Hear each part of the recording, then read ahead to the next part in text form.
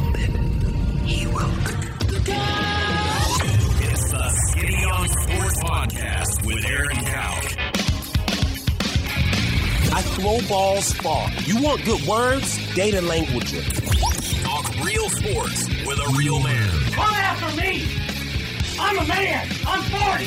And now, here's the be-all, end-all, know-it-all of high school, college, and pro sports. Aaron Skinny Cowk with the Skinny on Sports. We're talking about practice, man. I'm the MVP. What a horrible... That is not the way. What horrible timing that want was. to start a show. Right as we were coming on the air, I had a little coughing attack. Oh, no. Get choked up. I haven't even been close to Drew yet. Supposedly steer clear of him today. Yeah. Don't think he feels great. That's super. Anyhow. Poor guy. All right, welcome to a Paul Jones Drug Tuesday. Maybe I need to go visit them this afternoon. Right here on Skinny on Sports. Get some cough drops, yeah. 98.1 FM, the sports animal. Glad to have you along for the next hour. We're going to step away from the tournament today a little bit. We talked about that a lot yesterday. World Baseball Classic coming up tonight. It is the final. The U.S. and Japan. Japan with a thrilling comeback last night to beat Mexico 6-5. Will anybody watch? Will you watch? And let's pretend like a whole bunch of people watch. Will it matter? Will it make any effect for the upcoming Major League Baseball season? So we'll talk about that a little bit, kick that around. We don't talk baseball much on this show, and if we do, a lot of times it's high school. But we'll give the World Baseball Classic a little bit of love this evening. College football. Spring practice is getting going. Brent Venables was in front of the mic yesterday before the practice starts today. Trammell wrote an interesting article, I thought, over the weekend, that it was almost like he was talking to himself on each shoulder at times throughout it. But the overlying question is this. We discussed the Board of Regents for OU making decisions on how to spend money, last week or the week before. And one of those things was $175 million on a brand new kind of home base facility for OU football. And Trammell's question was this. Is that the old school way of spending money when the new school way is to give it to players with the NIL and all that kind of thing? I think that's a really interesting conversation we'll have there. Venables' comments, I know Jim was on him a little bit about creating expectations for the Oklahoma fan base. Is that even possible? A lot of talk about young guys with a great recruiting class. Will they get to play? A lot of the young guys last year didn't. And then what's the biggest question mark at OU heading into the spring? Also on the Oklahoma State side, could Alan Bowman be the quarterback that gets them headed back toward top offenses? Their offense has waned a little bit over the past 2 or 3, 4 years. Is he more the style of quarterback that really ignited OSU's offense back in the early days of Gundy through Whedon and all that? Kind of gotten away from a guy like Alan Bowman in a lot of ways, with more of the runner type of guy. Is this the way that do they need to kind of go back a little bit? And then will it matter if the offensive line doesn't get fixed? So we've got a lot of college football in the middle. And then Thunder tonight. Start a 4-game road trip on the West Coast. 3 in L.A., 2 against the Clippers, 1 against the Lakers, and then Sunday up in Portland. I asked this question to Jim. I'm going to ask it to everybody else, and Jared, you as well. Do the Thunder right now have a better chance of ending up in the top 6, which would mean they make the playoffs, or end up 11th, which means they miss the play-in altogether? You want an answer now? No. Oh. No, Okay. just want you to kind of – I was letting that one kind of just be there. Yeah.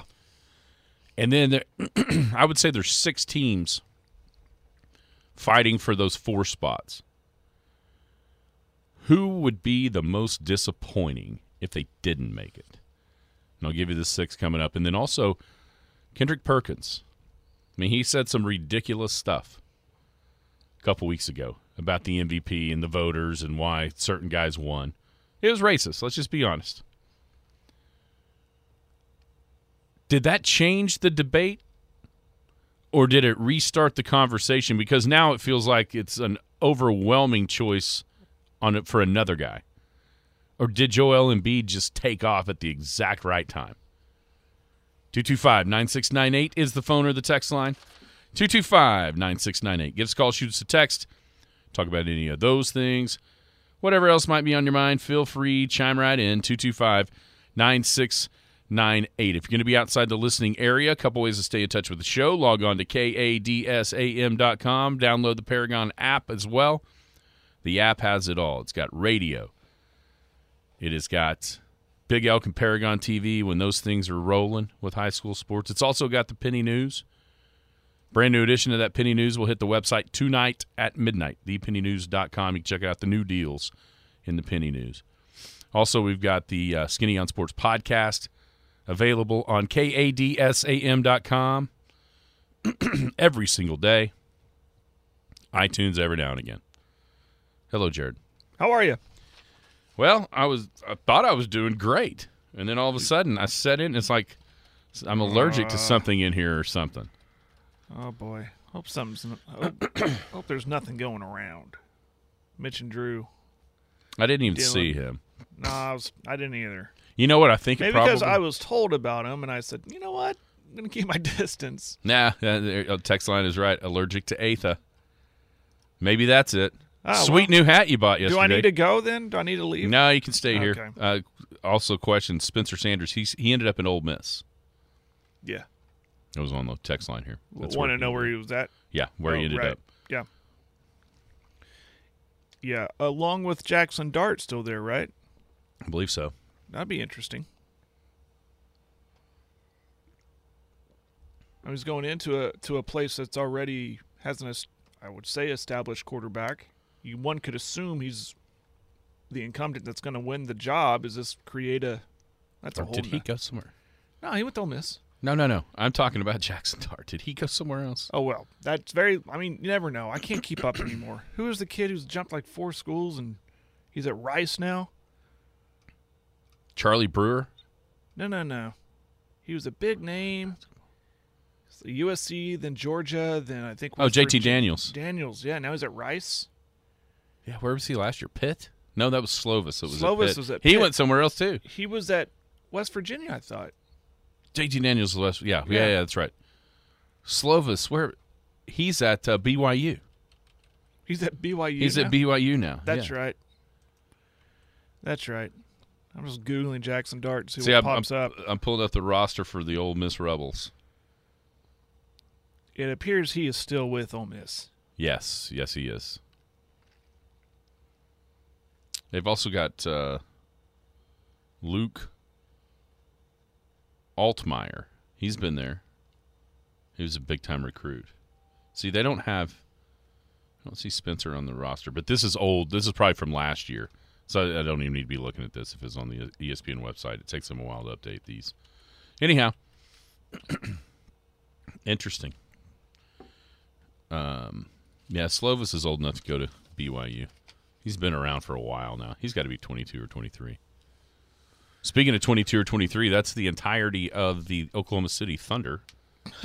Yeah, good segue. They go on the road tonight, 4-game roadie, 3 in L.A. They're going to play the Clippers tonight. They'll play the Clippers on Thursday, I believe, Friday against the Lakers, and then Sunday up in Portland before returning home to the friendly confines of the Paycom Center.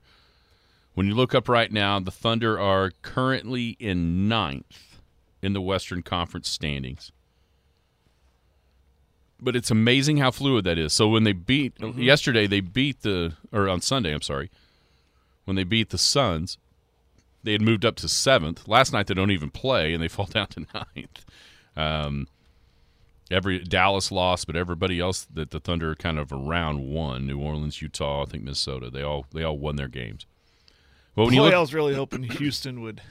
It would beat Golden State. It was close, and then they pulled away in the 4th. They snapped a 14-game road losing streak, something like that. Now 8-29 on the year on the road. Houston's won a total of 18 games. It'd be hard to see Houston beating them, but like I said, it was like in the third quarter, it was single digits. So just kind of watching the bottom line when I was watching that baseball game last night. Then the final came through, and I figured Golden State would do what we thought they'd do. But that would have been big for Oklahoma City if Houston had won that game. Well, It would have really helped them, I guess. I mean, Oklahoma City is tied in the loss column with Golden State, which the Warriors are 6th, which is a playoff spot without the play-in games. Their opponent tonight, the Clippers, has 34 losses, so if Oklahoma City could win tonight, then they'd just be one loss back of 5th, which is just nuts to think of. But when you look at I keep on bringing up the point differential, the season-long point differential, that would put them where they're supposed to be because OKC plus 1.5 for the season, that is 5th in the West. What do you think they have to do? First off, let me go this way. Okay. Do you think there's a better chance Oklahoma City ends up 6th and in the playoffs, or they end up 11th or worst and completely out of the play-in game? Man, that's such a big chasm between 6 and then out. Yeah, right now it's one loss. Yeah, it's one loss. Because my answer is going to be in the middle. But I'm not allowed to answer that way. No. Then I'd have to say out. I know that everyone's saying that the schedule is easy. The easiest schedule left. It's like the second behind New Orleans. Easiest. Mm-hmm. But I mean the stretch in LA kind of scares me. I mean and then staying on the West Coast and going up to Portland. I don't care what Portland is. It's never easy going to Portland and winning. At Indiana, at Golden State, at Utah. These are all tough road games in my eyes. It's just hard for me to see it. I mean, I keep leaning on the fact that they're young, and you can see them lose some games. So I'm trying to be an optimist about it, but at the same time, we'll see. I'm going to say no. I'm going to say they're going to be right on the outside looking in. Between those two choices. Yeah, between those two choices. I think you know what my real answer is. The real answer is they'll be somewhere in the play-in. Right, but I don't see – it's easier for me to see them out than in the playoffs. Right, yeah, that's the question. question. Does that make sense? Yeah, of course it does. Because of the road games I'm talking about. But this is a tough stretch. I don't know why everyone's saying it's so easy.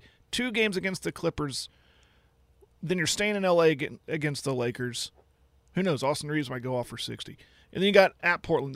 That's a tough stretch. That's a tough road game. I don't care what the schedule looks like. That just looks tough to me. Is it tougher in name than it is in practice? Like when you see Clippers, Lakers, Portland, is it tougher? Do you think it's tougher in your mind because of what those teams are supposed to be versus what they really are? I mean, Portland has clearly hit the eject button here. They've lost 6 in a row. They're completely away. I mean, they're out of the play-in situation, which a week and a half ago, they were one of the teams kind of battling in there in the fray with what is now. I mean, I'm not putting Golden State in there, even though the Thunder have the exact same amount of losses as the Warriors. I don't put them in this race at the moment. Do you? No. I mean, we keep on waiting for Golden State to flip the switch, and maybe the switch just can't be flipped. But I don't think it's to the point where we're worried about the Warriors not making the play-in, are we? Surely not. No, and the thing about the Clippers, too, looking at the standings, you're just a half game back from the 4 spot. I mean, there's something definitely there to play for, right? It's not like they're coasting because they're just comfortably in the playoffs. No, they're one loss away from being right there with Phoenix. Exactly. So you're going to get their best effort. Suddenly, Russ has found his role finally. It appears to. It looks like they're going to play everybody too. Only Norm Powell from listening earlier. That means Kawhi. That means George. That means Russ. Yeah. All look like they're going to be in the lineup, at least for tonight's game against Oklahoma City. And they've also, the one thing though, they've also got a cushion, at least right now, over falling into this play-in game conversation. Whereas a loss tonight, then they're kind of in it. I mean, it's hard to know what the tie breaks are for everybody, right? Because when you look at, I mean, it's 36 and 37 losses for what, 7 teams? 1, 2, 3, 4, 5. Yeah, 7 teams, and that spans from 6th in the West to 12th in the West. And so, thinking along the lines of probably play-in game material for the Thunder, what do they need to do on this road trip to assure themselves a good position after these 4? They'll have 7 games left, and the schedule clearly gets a little bit easier at that point. That can keep them in this play-in game? That's right. Well, you got to steal a couple. I mean, if they go here's my thing. Split with the Clippers. You got to win against the Lakers if they're without LeBron still, right? They're still without him. Or without him, yes. He's been questionable, I believe, lately. And the question is, when is he going to come back? And don't fall into that lull of playing Portland. And here's the problem. No, I'm sorry. It's not a back-to-back. It's not a back-to-back. No. They got a travel day there. They're bad, and like you said, but Portland, for some reason, doesn't matter who's on the Thunder's team, they've kind of been the Thunder kryptonite. Especially there, yeah. But I'd say split with the Clippers. And then you gotta win against the Lakers if they're without LeBron. You gotta take advantage of that opportunity. And shoot, they've shown they could beat them with LeBron. And don't play down to your opponent in Portland. I mean, so that's key for me. Is this next 4 games if they can come out 3-1? Oh my gosh, if they're 3-1, they're going to make awesome. the playoffs. Split the Clippers, win those 2 I just mentioned. Dude, if they go 3-1 in these 4, they're gonna make the playoffs. Then the pressure's on if they lose both games of the Clippers. Got to win those next 2 road games. I think as long as they don't get swept, these next 4, yes, West Coast road I think trip, they'll be okay because of what they got the last 7. I think they'll be okay. This week of games through Sunday is could determine their fate. And if you lose all 4, then you're going to have a little bit of a problem getting back, even though the schedule lightens up. But if they can go 3-1 and come out of this thing, that would be 38-37 with what they've got left. They're going to make the playoffs. I can almost see the Clippers if they win tonight. Let's rest a couple guys on Thursday. Okay, and right. Same way. What about the Thunder? Well, that is the back-to-back thing here. That's Thursday, right. Friday. And so if you're talking about splitting with the Clippers, depending on how they're going to manage that back-to-back with Shea, one would think they need to win tonight, because when you look at which game is more important to this, now if you win tonight, maybe it doesn't matter. But if you lose this one tonight, Friday against the Lakers is clearly more important than Thursday against the Clippers. Mm-hmm. Because at that point, that Laker game could be the difference in making it and not in some ways, because that will determine the tiebreak, because each team has won a game. Right. Dropping that game without all those guys in Oklahoma City a couple weeks back to a shell of a Lakers team was just atrocious. They win that one, and then that one, coming up Friday doesn't matter as much. Mm-hmm. But as long as if they can win 1, you'd love to split. If you can win 2 out of 2, be right there a game under 500, coming back home with a couple of teams you should beat. You should go to Indiana and win. Then all of a sudden you've made up a lot of ground on some of these teams, and you're in great shape. Now, you know who the Thunder's toughest opponent is tonight, don't you? It's not the Clippers. They've beaten 9:30 tip. I don't know what they've beaten the Clippers both games so far this year. Their toughest opponent is the 500 mark. Oh, there we go again. 10 times. 10 times this season. They've had a chance to get back to 500, and they have lost 10 times. Yeah, last time was Thursday night against Toronto. And we were kind of kidding around. I was like, well, put the L on that one, because they always drop that game. Here they are again. And here they are. Here they are again with the chance to get back to 500.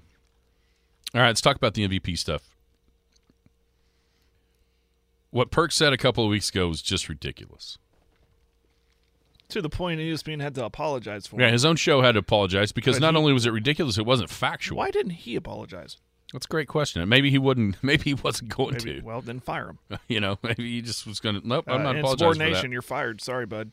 Well, go ahead. If it had been the other way around, maybe. Yeah. not there for this. But the one thing it has done is that it reignited the conversation of MVP. Because I heard yesterday, I think it might have been Mark saying, or Matt, that at that point, like 77 out of 100 straw pollers had Djokovic as the MVP. Mm-hmm. Fast forward, that was 2 weeks ago? Something like that, yeah. And it doesn't even seem – it seems like this is Joel Embiid's award to lose now. Why is that? Is it because what Perk said made people – and we know how the basketball, right? We know how sports media is right now, and it's so woke. Like, did it almost feel like, okay, he's calling me out. Okay, I've got to vote the way that – you know what I'm quote unquote supposed to, or do we need to give Joel Embiid the credit for Perk restarting the conversation that seemed to be over, and then him taking advantage and playing off the charts ever since? I think it's a formula to it. There's a lot of it, a lot of that, and also I think, and this was brought up yesterday, I think Mark brought it up. There might be some fatigue. I mean. But why? Jokic has won it 2 times, but he is having the best of his last 3 years this year. And just 2 weeks ago, it was 77% of the people voting were going to vote for him. Yeah, no, it's the wokeness. I think it's the wokeness. I think it's probably it is. It's all it is. It's sad but true. And it does coincide. You got to give Embiid enough credit to be able to at least take advantage of the opening that Perk's words and that spat with him and J.J. Redick caused. Because at that point, then people went, I know people went, oh, no. Is he talking about me and my vote? I better start paying attention. Oh, no, what was I doing wrong? Yeah, you don't want that that stigma of, oh, you're the white guy voting for the white guy. Will they release who votes for who? I think so. Is it public? But I think it caused a ripple effect with the woke sports media of, oh, is he talking about me? Mm-hmm. And I'm not woke enough for this vote? And at that time, you start paying attention again, and then Embiid just goes nuts. And he has gone nuts to the point where Philly has gotten ahead of Boston, or gotten right there with Boston. Yeah, let me be clear. It's not like he doesn't deserve it, right? Right. I think he deserves it just as much as Jokic does. And that's why I said I think there might be a little fatigue involved there because he's won it the last 2 years. Like, well, yeah, he's having an MVP caliber year, but so is Embiid. Yeah, Embiid is playing at a level which he's never played at a level his entire career. But I guess I just said that Jokic is having one of the best seasons he's ever had in his entire career, too. But I think there's a little bit of the fatigue thing. I'm trying to be non-woke. I'm trying to okay, let's take the wokeness factor out of it if it's those two. And then I could see voters. Kind of like it's kind of like the Heisman discussion. Sometimes there's, I'm tired of voting for this guy every year. But it's not like he doesn't deserve it. It's what I'm trying to say. It's not like if he wins it, we're going to go, well, he only won it because Perk said something. I think he is going to only win it because Perk. But I don't think that's. I think what Perk did was try to reignite the conversation. But also, it made some of these voters go, oh no, is he talking about me? And those things collaborating together with Embiid going crazy. And you're right. I mean, what Philly has done, I mean, they're 8-2 over their last 10. Guess what? That's been about this period of time. Yeah. Since those comments were made by Perk. And, oh, by the way, so now everybody's got a microscope on, other options besides Jokic. And I think I've said Djokovic. And so Joker, just call him Joker. And so then he took advantage of it. But I don't think this I don't think Joel Embiid wins this award without Perk's comments, because I think it was a done deal. Golly, look what Jokic is doing. Holy Moses, again, third in a row. Oh, no. Is Perk calling me out? Am I one of those racist voters? Yeah, you don't want to be canceled. Are they going to take my vote away if I vote for that guy again? Am I going to lose my job? Yeah. Well, who else can it be? Oh, there's Embiid. Look at him. He's getting 40 a night. And now we're going to get to the point where he literally is going to end up being right there alongside. And so it's going to end up being okay to vote for Embiid. And there's people that thought he should have won it last year. And listen, look what he's doing. 33, leading the league in scoring, 7th in rebounding. Maybe what Perk said, if he'd have just said it a different way, gets this result.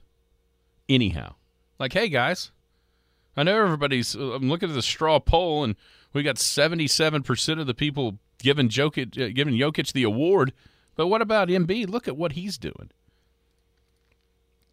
Bring it from a performance standpoint, not from the standpoint he brought it from. That's exactly right. But because I would have agreed with everything he said if he brought it that way. 100%. And it might still have worked, but this way it's guaranteed to work. Yeah. Because he knew what he's doing. It was almost like Perk is his PR agent. Yeah. In a lot of ways. Like, you know what, Embiid, and a lot of people thought he should have won it last year. And didn't. But that's the thing that's gonna kind of stink later on is that these two things are always going to go together. And I think that's a little bit unfair to Embiid because of the season he's having on his own merit. But those comments and that spat with J.J. Redick and Perk and the apology that they had to issue from that show and all that is always going to be wrapped up in this MVP race and what looks to me like Joel Embiid's first ever MVP. And those two things are always going to be there, side by side with each other. Instead of Perk going, hey fellas, hey folks, we need to start looking at Embiid's stats a little bit closer. Because now you've almost, in the way that it was brought up, it almost diminishes what Embiid's doing in the annals of history. Because I'm afraid it's going to go to Embiid won. Yeah, his stats were great, so were Jokic's, but with Perkins' comments, it was going to have to be a black guy that won the deal. You know what I'm saying? Sure. Just because of the stir that it caused. And I think that's unfair to what Joel Embiid is actually doing on the floor and that's a good point. The merit that his MVP candidacy actually has. Yeah. Let's take a break. Last time someone's won 3 in a row? Can you tell me when? Shaq? MJ? Oh. Nope. Larry Bird. That was going to be my third guess. Back in the 80s. So I'm using that, too, as a reason why Embiid is probably going to win it. But we all know why.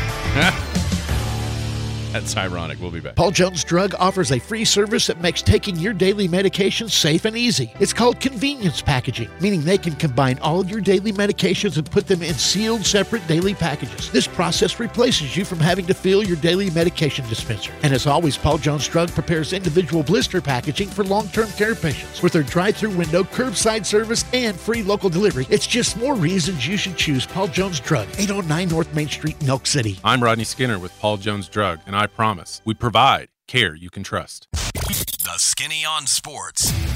Welcome back. Skinny on Sports, 98.1 FM, the sports animal. It is a Paul Jones Drug Tuesday.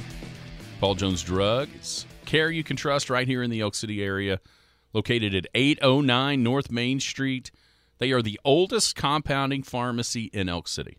That means they have the most experience with compounding. They got free local delivery, drive-through pickup, curbside testing, and vaccinations available as well. Most insurances are accepted at Paul Jones Drug, 809 North Main. Give Rodney and the gang a visit or give them a call at 225-2121. It's kind of allergy season. I think that's what happened, Jared, with all this wind blowing up dust and dead grass. And absolutely. Paul Jones Drug is your spot. Paul Jones Drug care you can trust right here in Elk City. We appreciate them for being on every Tuesday with us here on the Skinny on Sports. All right, college football. Feels like everybody's kind of into the spring practice or beginning the spring practices as we speak. An interesting article over the weekend by Barry Trammell talking about kind of the new versus the old of the landscape of college football and the way to recruit in a lot of ways. Before NIL became a thing, he points out there were kind of two ways that schools went about trying to lure athletes onto campus. One of those was just kind of pay them under the table. The other was to have all kinds of cool, shiny things called facilities to welcome these athletes into. And he makes the case that number two was like an arms race. I mean, you heard that term for the last decade and a half, 2 decades at least. Oh, yeah. The college football arms race with building facilities and all this. He makes the case that is kind of the dinosaur way of thinking. And now that number one is legal and that is paying players to come, that's a better use of the $175 million resources that OU has put forth toward new facilities. I think that's an interesting way to look at it. Mm-hmm. Because at first you'd kind of go, yeah, that's funny, Jerry. Yeah, that's funny, Barry. Da-da-da. And then you go, well, wait a minute. It's certainly what everybody's talking about in college football is the paying of recruits to get them on campus. Is it too early to tell, though, if that is really the most effective way of going about this? Because the NIL is so new. Because I would submit to you, Jared, that at least the publicly forward NIL schools haven't done squat.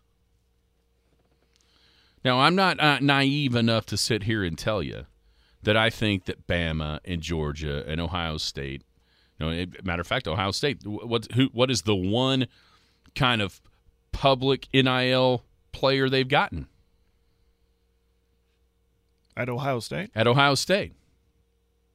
The one that we've heard about. Oh, Ewers. He's the quarterback at Texas now. He's at Texas, yeah. You know what I'm saying? Sure. And so yeah.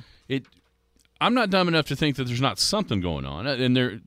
But I also, it sure doesn't seem as if the schools that are out on top of this thing, as far as winning and winning championships, are using the NIL that much in recruiting to get guys there. Now, are they enticing them to – now, there's two different recruitings now. There's signing players, and then there's recruiting them to keep them from going into the portal. Maybe that's where the resources – and I guess when you start thinking about recruiting now, you've got to always think of those two ways. Before it was just getting players, but you've also got to keep them there. And maybe that's where the recruiting, air quotes, that Bama and Georgia and those in Ohio State, the teams that have been at the top, maybe that's where they're funneling those types of resources into keeping guys from jumping in the portal and going elsewhere once they get them on campus. Yeah, I think we're still in the infancy stages of NIL where universities themselves are kind of figuring it out of, what are we able to do? How are we able to use this to our advantage? And I think at this point, A&M's a fine example of saying, okay, you get here, we could, making promises. Well, Joe's car dealership will pay you this much if you come and do an ad for them once every 6 months or something. I don't know. And so I know that question that Barry's asking is why isn't the university spending money directly? Is there a way to funnel it to them, laundry it to them? You know what I mean? It feels kind of illegal. In the eyes of the NCAA, that is, but it's not, right? You can do it. I mean, does anybody care? Is there anybody that really, as far as schools and college football, is there anyone out there that really and truly cares what the NCAA thinks about legal and illegal anymore? No. I don't think so either. They have zero teeth. No. I mean, I don't think anybody out there anymore is going, well, we better not do that. The NCAA will get onto us. So, what are they going to do to us? Right. It probably should be that way, Well, but yeah. I just don't think it is. So, this is such an interesting question because you hear, and it's reported on a lot of different numbers for different players. It's astronomical numbers for guys that have never even stepped foot on a college campus. And then others that have and have success that are making bukus and bukus of money. And I just kind of scoff at a lot of it. Like, there's no way. For what? Like, for what? What is the value that? But here's the value. It's all that money you see in those top 20 athletic departments when it's tens to hundreds of millions of dollars they rake in every year. That's the value. And it's not in the colleges right now are having they're lucky enough to not be having to put out the expense in order to generate the revenue because of the NCAA not allowing colleges to pay players, right? Mm-hmm. So it's pretty here's what I know or what I see. I don't see what's happening in Oklahoma right now with the just major roster turnover of the last 2 years. I don't see that happening at Bama, Georgia, Ohio State. I just don't see it. So why is that? Well, I think you can go back. Part of it is Lincoln Riley's last couple of classes at Oklahoma weren't up to snuff. OU's lost 28 guys since Riley left, 16 after this first season. Can you tell me of those 16 that left after this year, after Venable's first year, can you tell me how many have landed at Power 5 schools? Say before Venables or after? After this season, the season that happened. Season that just ended. There's been 28 total in the first kind of 2 years of Venables, before he ever played. And before he coached. Yes, and then 12 before, so 16 after. So between the time Riley announced he's gone to and right the end now, of this season. To right now, there's been 28. Right. There's been 28. 16 of those happen from Tech, losing at Tech, not making a bowl game, to now. After the first year. See what I'm saying? 12 left before they ever played for Venables. 16 were in the first season of Brent Venables and then left. Right. Of those 16, how many do you think went to Power 5 programs? I would go with half of them, maybe less. I can only think of like 2 off the top of my head. Who can you think of? Well, Williams. No. He doesn't count. He never played for OU.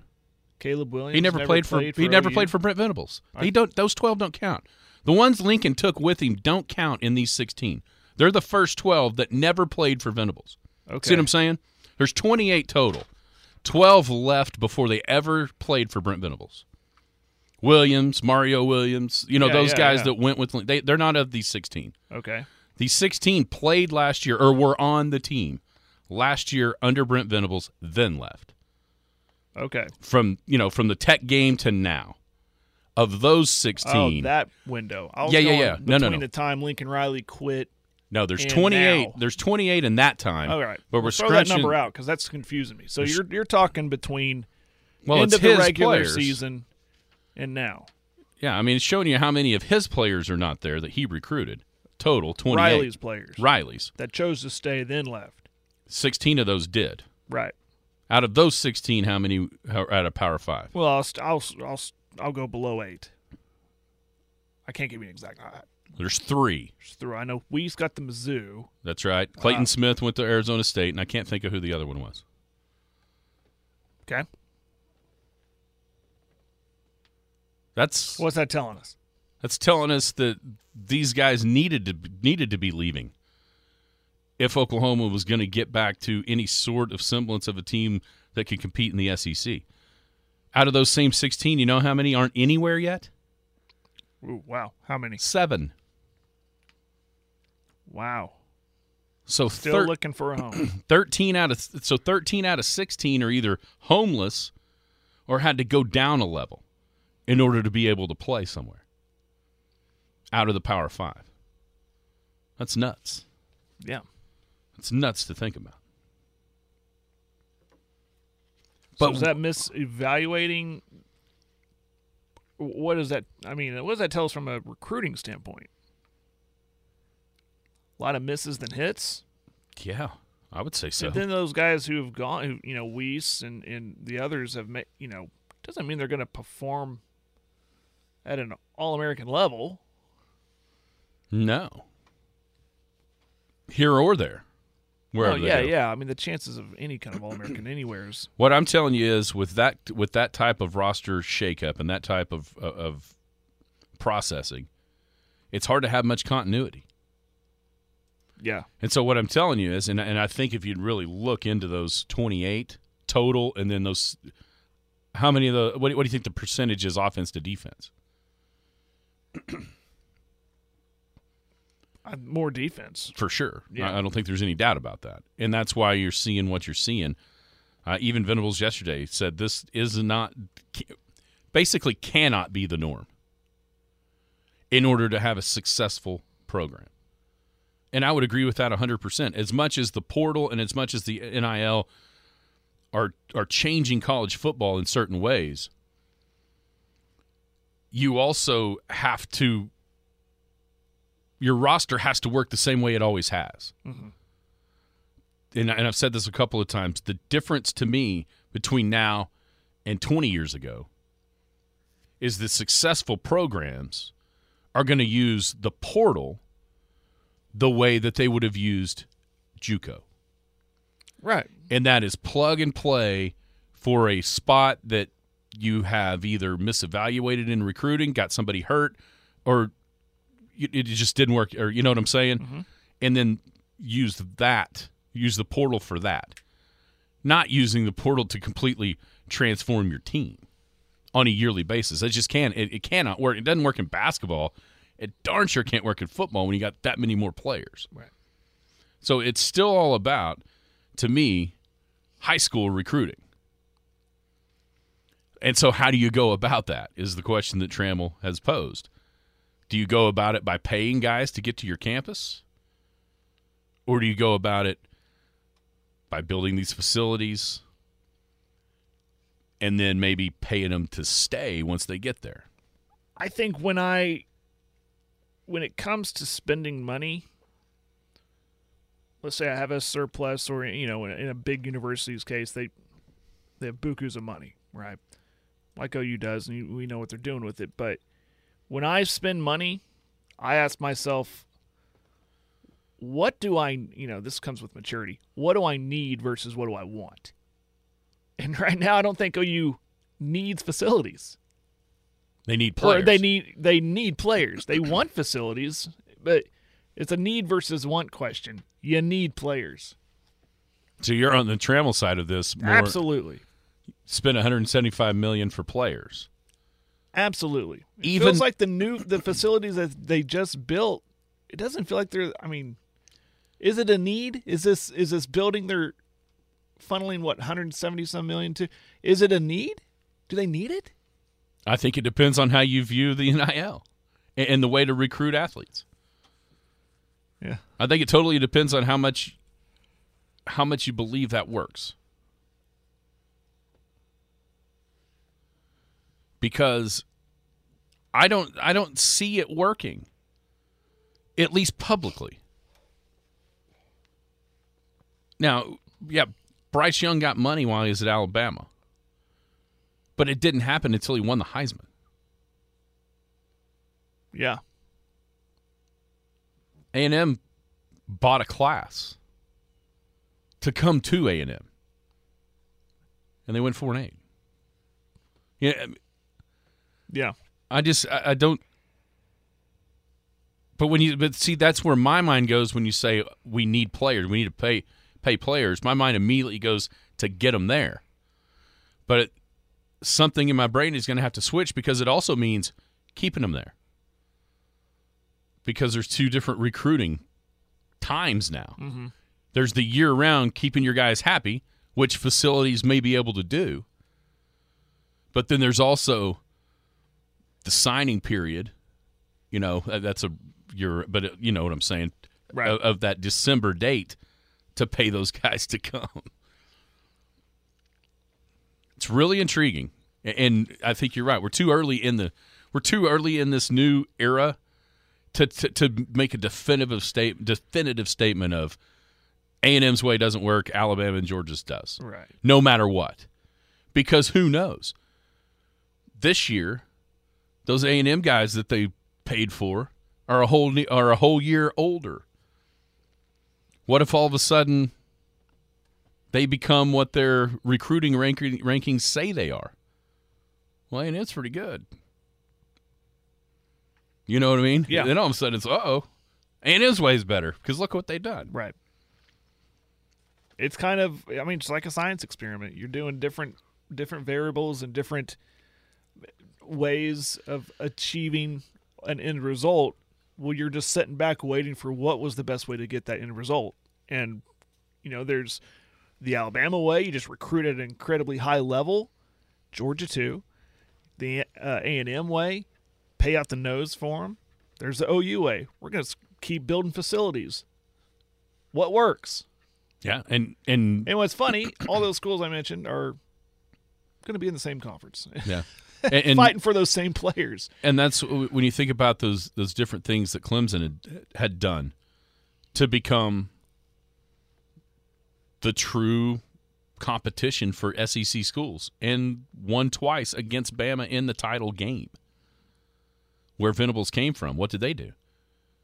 They went the facilities route. Yep. Think about those college game days where they were playing putt-putt at Clemson. You know, all the different things that they had. So that's where he kind of came from. And that's the old – but is it an old school versus new school way of thinking? Wasn't it – this is all conjecture and hearsay, but wasn't that the reason why Lincoln Riley was kind of put out with OU, because he wasn't getting facility-wise what he thought they needed before they moved to the SEC, and Yes. now they're doing it. Yeah. Is it a way to thumb in their nose at Riley going, Well, hey, if you would have stayed, you would have got what you wanted, but – or is it OU going, man, we lost a coach because we didn't give him what he wanted? I think it's some of that. And then also it's obvious that Venables had a list too before he ever took the job. Oh, I'm sure there was that discussion. Yeah. And it's the analysts, Luttrell yesterday joining another analyst. There's like 29 guys now.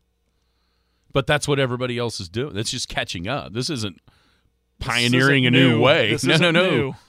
Where do you think all the coaches get fired go? They're analysts at Alabama. That's right. It's the save and rehab. Luttrell's going to find another job, right? Well, I mean, we think so. It would be nice. I'd hope so. He's a good dude. It would be nice to see the Venables rehab start. Sure. Yeah. Because there's no doubt that's helping Saban Oh, yeah. in way more ways than we realize. Yeah. All right, we'll be back. Close up the Paul Jones Drug Tuesday next. Paul Jones Drug is Elk City's most experienced compounding pharmacy, meaning they can custom make your prescription medications to your doctor's specifications, safely and effectively providing you with exactly what you need. And for your convenience, Paul Jones Drug has a drive-through pickup window as well as curbside service for testing and vaccinations, and offers free local delivery. Just a couple reasons you should choose Paul Jones Drug, 809 North Main Street in Elk City. I'm Rodney Skinner with Paul Jones Drug, and I promise we provide care you can trust. The Skinny on Sports. Welcome back. Skinny on Sports 98.1 FM, the sports animal. Wrapping up a Paul Jones Drug Tuesday. Paul Jones Drug, care you can trust right here in the Elk City area. 809 North Main Street. They've got it all. Blister packs, which is the long-term care unit packaging. Convenience packaging, which is individually packaging. They do it for you. Individually package your daily meds. Instead, we've all seen the pill caddies. My wife actually uses one for her whatever. Trying to think, what's the word? Careful. No. Vitamins. That's what I'm trying to think of. Just a certain regimen of them. Yeah. But she has to put them in there and make sure she doesn't mess it up. At Paul Jones Drug, they do that for you. They individually package those meds. We've got the DME, which is the durable medical equipment, walkers, canes, crutches, and the like. And it's not just medical stuff. Got some really cool gifts and greeting cards down there as well. Graduation approaching fast. Yes. Grad cards, graduation gifts, that kind of thing. Visit Paul Jones Drug at 809 North Main. Rodney and the gang. Paul Jones Drug is care you can trust. Are you watching tonight? Are you going to watch the World Baseball Classic Championship game? Yes, I am. Absolutely. I watched last night. That was an incredible game. You're a fan of baseball. Why wouldn't you watch? Why do you think it's so much more fun to watch this than it seems to be to watch MLB? Is it because there's so many games? This is a championship scenario. Each game matters in a short amount of time. What has it been 2-3 weeks of the World Baseball Classic, and each game matters for each team. You know, just like a tournament. And in like last night, of course, there's less drama in the other semifinal between Cuba and USA, but last night's game was incredibly fun. Just from a fan standpoint, a fan of the game, I was just enjoying that game. And it shows you walk away for a matter of, in my case, Mexico's up 3-0. All right, I'm going to take a quick shower. Get out of the shower, it's tied up. I mean, it can happen like that. That's why I love baseball, like when it happens like that. And then the ending was fun. But because of what it is, the championship is for you're playing for your country. Jim said this yesterday. Playing for a championship tonight, I expect the intensity just to be the same, if not better, than what we saw last night. I will absolutely watch. Ohtani. The crowds sound different. See, that I love that they put it in Miami. Oh, yeah. Why? Because when you look at a lot of these teams, where are they at? Down there in the Puerto Ricos, the Makes Mexicos, sense. the Venezuelas, Dominicans. Here in these games that matter the most in the Final Four, it's a perfect spot. Right. Hopefully that'll continue with Mexico, or the U.S. and Japan, without that Latin flavor. Oh, it will. In that city, but I think it will because it's the championship. Just watch the and I know the Latin flavor you're talking. I know the USA Venezuela game. When Turner hit that grand slam, the roar of that crowd as soon as it left his bat, and it had a Game 7 World Series feel to it, and the home team won, And it just gives me chills when you hear the chant USA, USA, and people flying the flag and, again, playing for your country. It's really cool for me. But if you're going to ask me, why is it more entertaining versus a game on Sunday afternoon, I think the answer is obvious because it's championship implications, as and the opposed country to versus country type thing. Yeah. And like Jim mentioned yesterday, when we think of Japanese baseball, it's obviously been a thing for a long time professionally, in that they believe that they're better than us. Right. And because, baseball is America's pastime, they want to you're the one you're the ones taking all the shots as as the American team, as American baseball fans. Right. You're the ones that are trying to have to hold on to that mantle. Ohtani says, did I say this already? Ohtani says he plans to hit and also pitch in relief. In relief. They're not sure. Well, they said who they're starting. Shota Imanaga. Yeah, I don't know. Expect to see probably Yu Darvish a little bit, and then Ohtani later in the game. Yeah, they'd probably love for Ohtani to be the closer. Just depends on how the game goes, whether or not they have that luxury. Outside of the game itself, the one thing I'm really looking forward to is Ohtani versus Mike Trout, right? Oh, dude. That'd be so awesome. Just the Kobe documentary or the Dream Team, you see a little bit of that where they talk about how when Kobe ran through Pau Gasol, all those guys are like, oh my gosh, that's his teammate, his real teammate, like in the NBA. Yeah, that don't matter right now. Would Ohtani just plunk him just to show, hey, I'm the big dog? They'll probably smile and wink at each other like, hey buddy, how you doing? And then he blows 101 by him. Yeah. Or Trout sends it over left center. Trout hits it 150 miles an hour out of there. I will watch, absolutely. Last night the young fellow was as advertised. What did you say? 21 of 23 over 100 pitches over 100? 21 of 22. If his first 22 pitches were over 100 miles per hour. That was Sasaki. And I was waiting for him to wear down, but that's incredible. I mean, to throw that many pitches over 100 miles per hour, but he let one get away, and it's like as soon as that, he gave up that home run, it was 3-0. They got the hook on him pretty quick. Yeah, he pitched 4 innings, gave up 5 hits, 3 runs, struck out 3. He was really good early, and you could see why. But he's a young dude, and 21, I believe. Yeah, a young kid. But you can see why they're dubbing him as the next big thing out of Japan. There's going to be a lot of people wanting him. Not sure what Ken was saying about him. It's hard to hear him for some reason. It's like his mic wasn't turned all the way up. But I wonder who's in the market for him. Everybody. But who's the serious contenders? Yankees, Dodgers. Yankees and who else? Yeah. Yankees, Dodgers. Yeah. Be interesting. Don't expect if you're at least with the guys last night, the Americans being able to get on base without earning their way. Japan only walked 2. They threw let's see, that's 81 and 12. 93 strikes out of 116, 124, about 130 pitches. That's a pretty good ratio.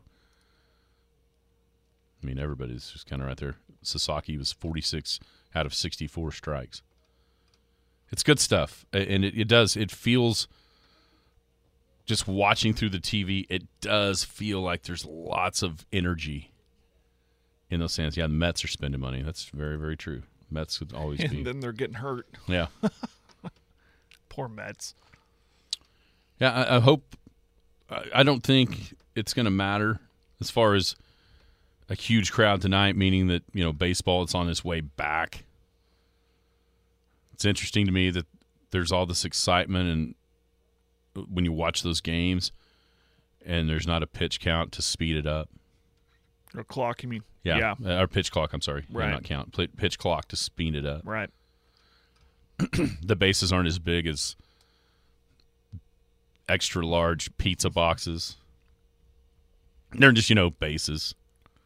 If we're talking about what could make regular season games more interesting, and I think they do this to a little bit, but they need to be more flexible to flex games in, like on Sunday nights, Saturday nights, games that matter. Yeah. That the crowd will be into. Like, okay, I'm just using this as an example. Texas needs to beat Houston tonight to take first place in the AL West in the middle of July or something like that. See, but that's the problem, though, is it's hard to generate that excitement even on game 120.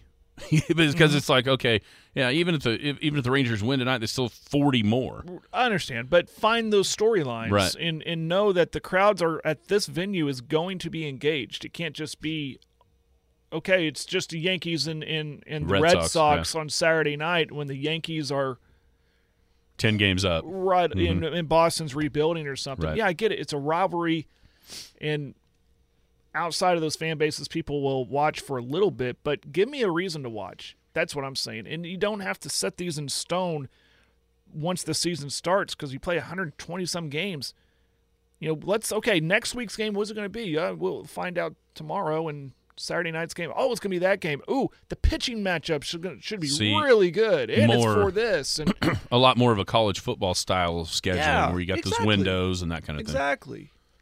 Makes sense. Find the game that's going to be more interesting and intriguing, and give me a real good reason to watch and sit down and watch like I did last night. Because I watched because it was semifinal. Oh no, who's the United States going to play? I'm rooting for Mexico because I think they could beat them, even though the Mexicans beat the Americans earlier. I think there's the storyline I love: revenge for USA.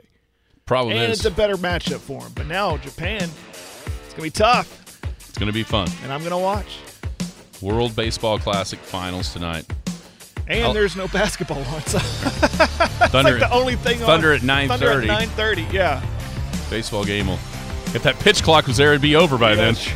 Everybody have a great Paul Jones Drug Tuesday. We'll be back tomorrow here on the Skinny on Sports. You've been listening to the Skinny on Sports podcast with Aaron Cow.